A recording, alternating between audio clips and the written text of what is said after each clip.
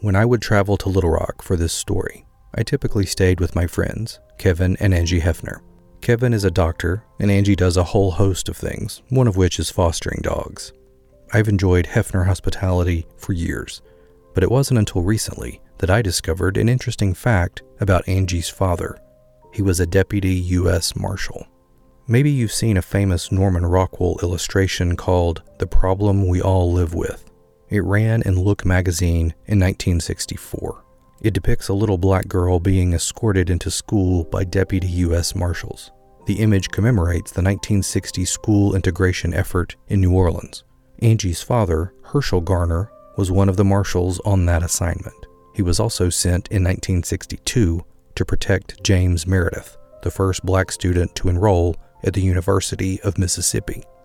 I later had another conversation with Billy Heflin. Billy and her husband Mark are members of Second Baptist, friends of the Hefners. Come to find out that Billy's great-uncle was Reverend Paul Turner. In 1956, Turner was the white pastor of First Baptist Church in Clinton, Tennessee. Turner was beaten by segregationists after escorting a group of African American students into Clinton High School. My point is, I don't think these connections are coincidental. I think the right side of history probably has a through line.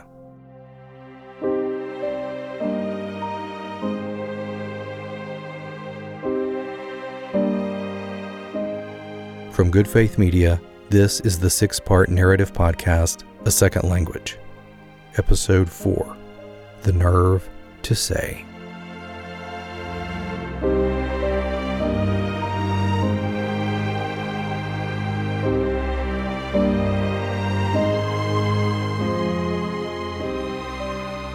While Reverend Dale Cowling was acting from the pulpit, church member Brooks Hayes was acting in his own way.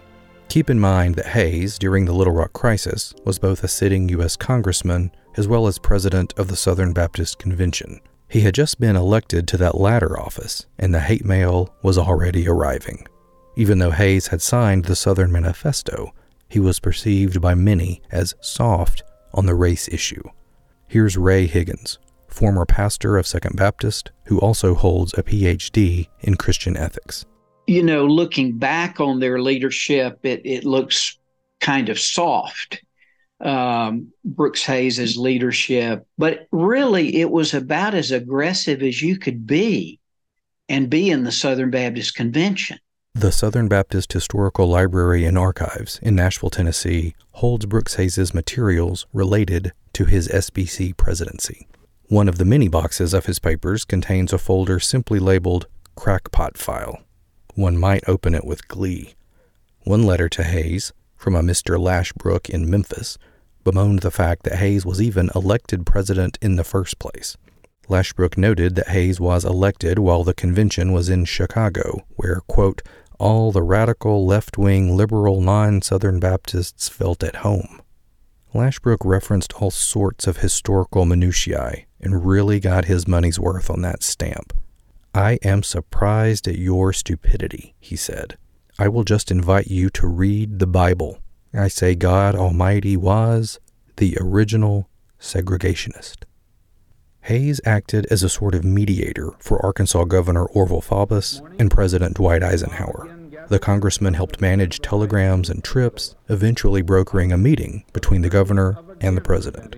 There were interminable backs and forths, all leading to the eventual presence of the Little Rock Nine in Central High School, despite waves of ugly, violent, now famous demonstrations at the school by white segregationists. Hayes detailed all of this in his 1959 book, A Southern Moderate Speaks. Though Hayes is typically and understandably associated with this political maneuvering during the Little Rock crisis, that wasn't the only thing on his plate. A few months later, in April 1958, he was on Scandinavian Airlines from New York to Copenhagen to Moscow. It was a religious trip in his capacity as SBC president to encourage Russian Christians and build goodwill. It was the middle of the Cold War and the space race. The Soviets had launched their Sputnik satellite, and now Hayes was going into what many Americans considered the belly of the beast. It's important to understand this about Brooks Hayes. He saw challenges as interrelated. and a spirit of goodwill, in his view, could improve relationships, be they in Little Rock or Leningrad. He spoke incisively and with words for today about patriotism to Southern Baptists when they gathered for their convention in Houston in May 1958, shortly after Hayes's return from Moscow. The Christian and the patriot may dwell in the same heart, but that is true only if the patriot acknowledges the universality of faith and love and repels the chauvinist and narrow nationalism. In his first of several appearances at that year's convention, Hayes also teased his Friday evening address. On Friday evening, I shall have something to say about my trip to Moscow. The promotion of peace presents a great challenge to Southern Baptists, and we should officially and formally accept it. Consequently, I recommend that the convention authorize the appointment of a committee to report within a year on what Southern Baptists can do to promote peace and goodwill in the world. Right after Brooks Hayes finished speaking, I found this from his Second Baptist pastor. The chair recognizes Brother Dale Cowling from Arkansas. Brother Cowling? In keeping with the request made by our president in his message, I read the following resolution, which I should like to refer to the resolution committee. Whereas the gospel of Christ enjoins us to seek peace and goodwill among all people, and whereas the threat of war still creates fears and international tensions, and whereas Southern Baptists are eager to meet our responsibility to promote peace through Christian love and the application of Christian principles to human affairs, therefore be it resolved that a committee of 9 members be appointed by the President to report to the 1959 Convention on ways and means by which Southern Baptists can contribute to the cause of world peace. Friday came, and Hayes gave the anticipated talk, Crisis Among the Nations, in which he talked about his visit to Moscow and praised the United Nations. Remember how this perspective would rub against that of Kerry Daniel, and many still today. I had the honor of being your delegate to the United Nations in 1955. I sat in the back row of that great assembly hall. Many of you have seen it. I heard the representatives of the new nations come to this forum dedicated to freedom and democracy and peace. For some, like Kerry Daniel or the Mr. Lashbrook in Memphis, the United Nations might as well have been the Tower of Babel. There it all was. Integration, Nimrod, Negroes, the NAACP.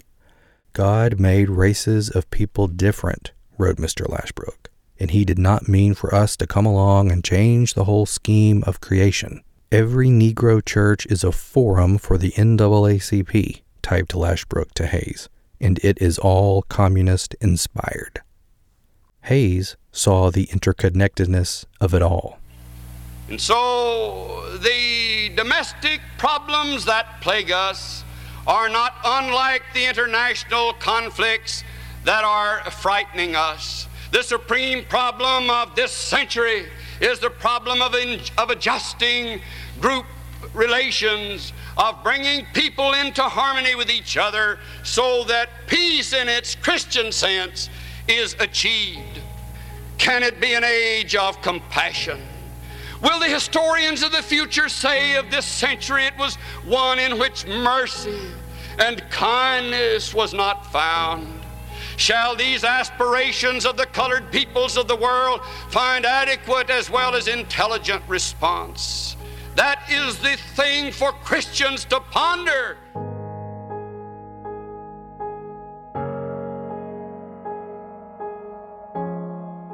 This podcast, A Second Language, will be right back after this word from Christians Against Christian Nationalism.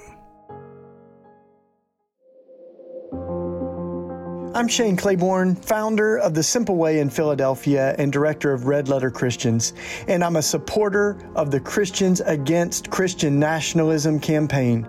Wondering what a concrete example of Christian nationalism really looks like? Here's one. Putting the American flag in your sanctuary. Yeah, this might be a softer form of Christian nationalism, but it's not unimportant. To be a part of the body of Christ is to transcend nationality. So no single national flag belongs at or near a Christian altar. For more on this campaign, visit ChristiansAgainstChristianNationalism.org.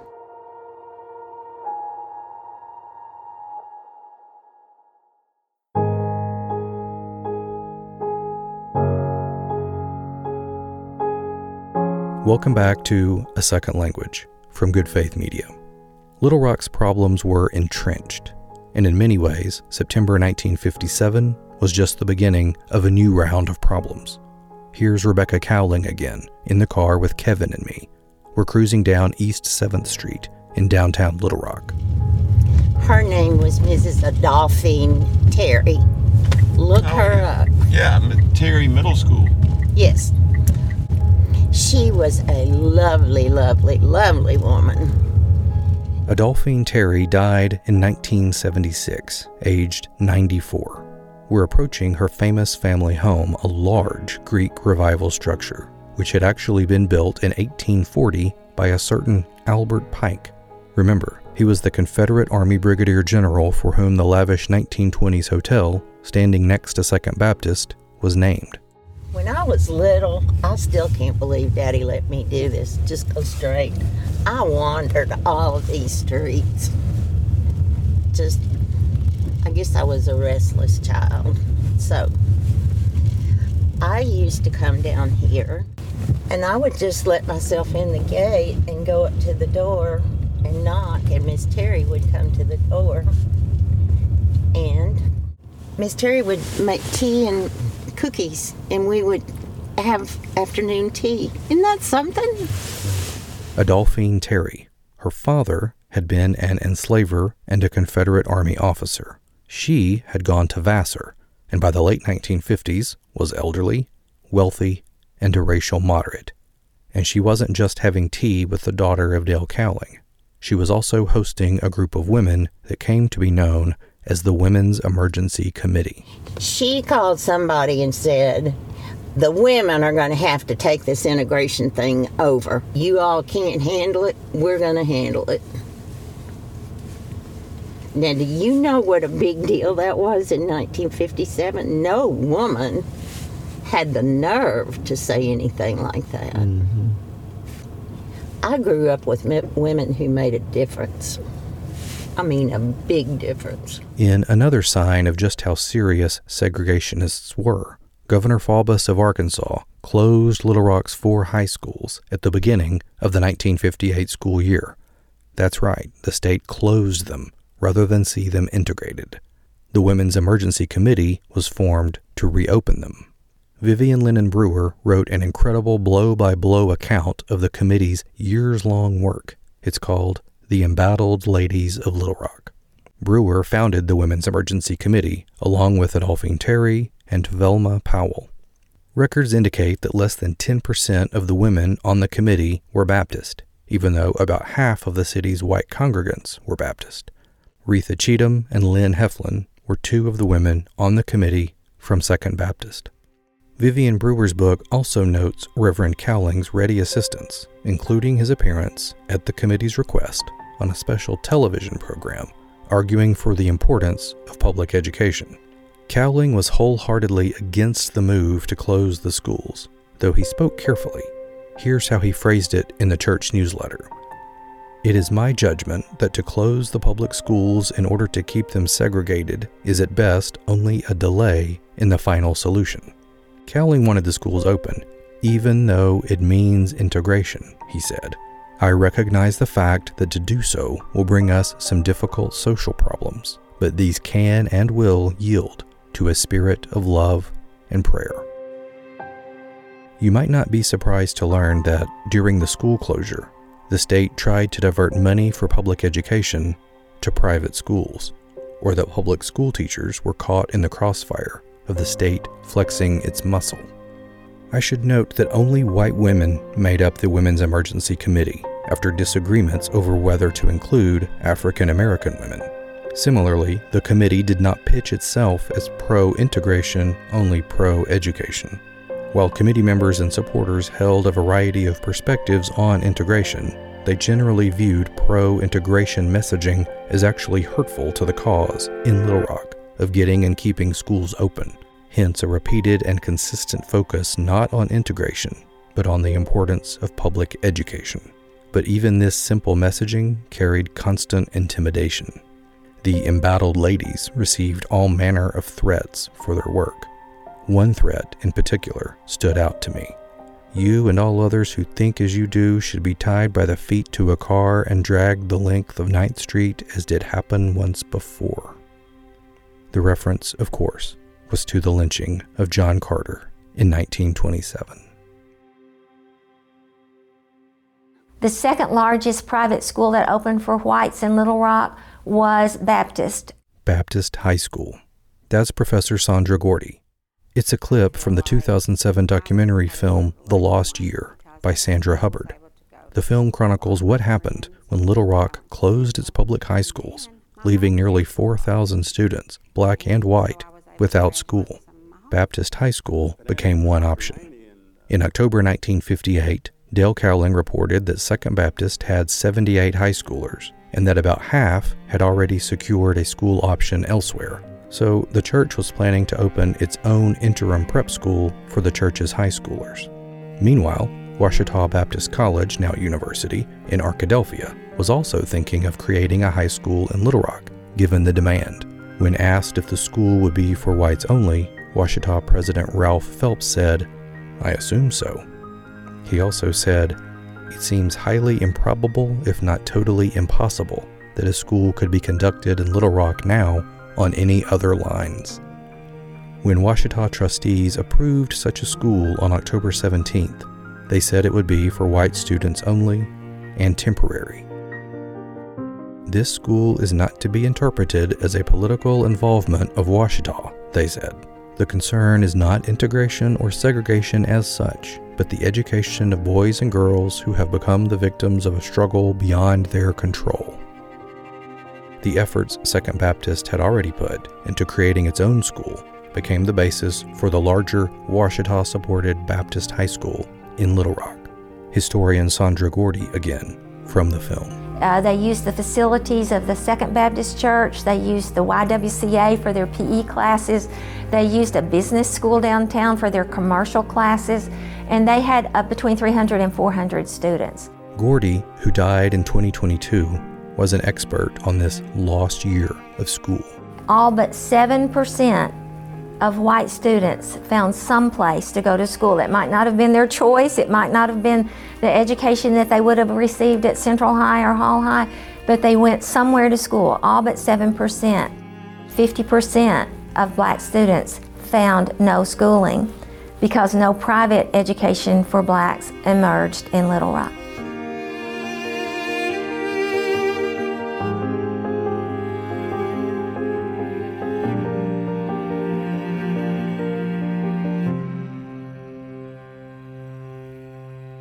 So the fall of 1958, a year after the initial crisis, was its own crucible.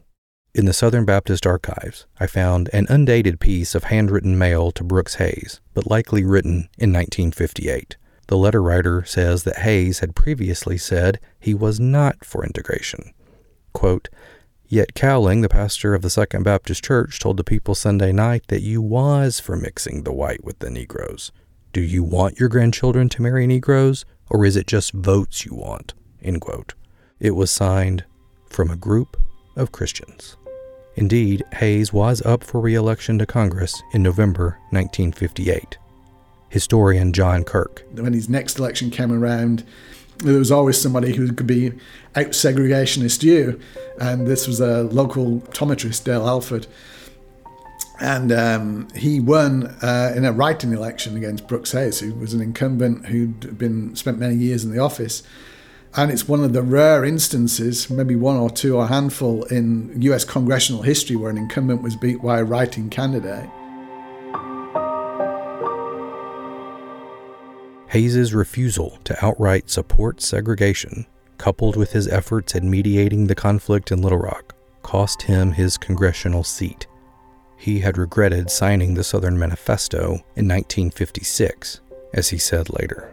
This so-called manifesto was a mistake. I wish I had not signed it, and it has embarrassed me ever since. I've never said anything that was more revealing, I think, of my inmost feelings, my deliberate meditations on this thing, than to put it like this.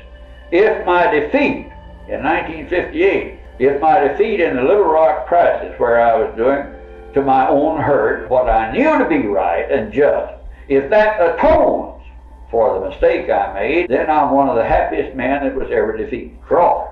And I think that's all I need to say. Dale Cowling, later in life, told of going to see Brooks Hayes after this defeat. Brooks Hayes was my dear friend, a wonderful man. The morning after he lost the election because of his stand during the integration crisis, I went to his office to comfort him. I knew he would be devastated. To my amazement, he was not devastated. He sat behind his desk and ministered to me. He opened his Bible to 1 Peter. He read a passage which said, if you suffer for righteousness' sake, blessed are you. And he said, preacher, it's going to all work out. God is still on his throne, and I'm still alive, and it's going to work out.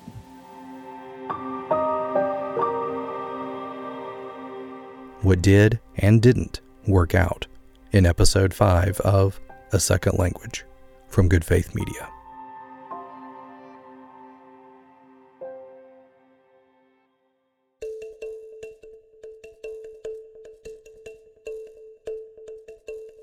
You've been listening to A Second Language, written, produced, and narrated by me, Cliff Vaughn of Good Faith Media. The executive producer is Mitch Randall. We hope you'll like, rate, and share the podcast. We are a nonprofit, and that really helps us out. Learn more about us at goodfaithmedia.org. Thanks to our interviewees, Kwame Abdul-Bey, Lanny Allenbaugh, Rebecca Cowling, Preston Clegg, Chris Ellis, Wendell Griffin, Stephanie Harp, Eric Higgins, Ray Higgins, John Kirk, Gene Levy, Jim and Gail Malik, Jenna Sullivan, and Sarah Tarek. Special thanks to my colleague, Starlette Thomas, who hosts the Raceless Gospel podcast from Good Faith Media, and to Callie Chisholm for the artwork. And huge thanks to Kevin and Angie Hefner. Thanks to Lisa Spear and Taylor Lawson at the Ouachita Baptist University Archives, Taffy Hall at the Southern Baptist Historical Library and Archives, Carolyn Wilson in the Special Collections Research Center at the William and Mary Libraries, and Cassidy Long in Special Collections at the University of Arkansas. Other material comes from the archives at NASA, the Library of Congress, and the Jimmy Carter Presidential Library. Thanks to Jim Pfeiffer and Sandra Hubbard, as well as Billy and Mark Heflin. Thanks to Patrick Fleming and Debbie Huff, Marquis Hunt, Joe and Charlotte Jeffers, Connie New, David Rice, and everyone at the Bramble Market. Thanks also to the Community Bakery in downtown Little Rock. Our music comes from Pond 5. If you are interested in learning more history about Little Rock and Arkansas, visit the fabulous Encyclopedia of Arkansas.net, a project of the Central Arkansas Library System.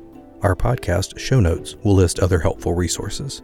Check out our other podcasts from Good Faith Media, including our first narrative podcast, Brother Molly, about the life and work of theologian Molly T. Marshall. A Second Language, released in August 2023 from Good Faith Media. We thank you for listening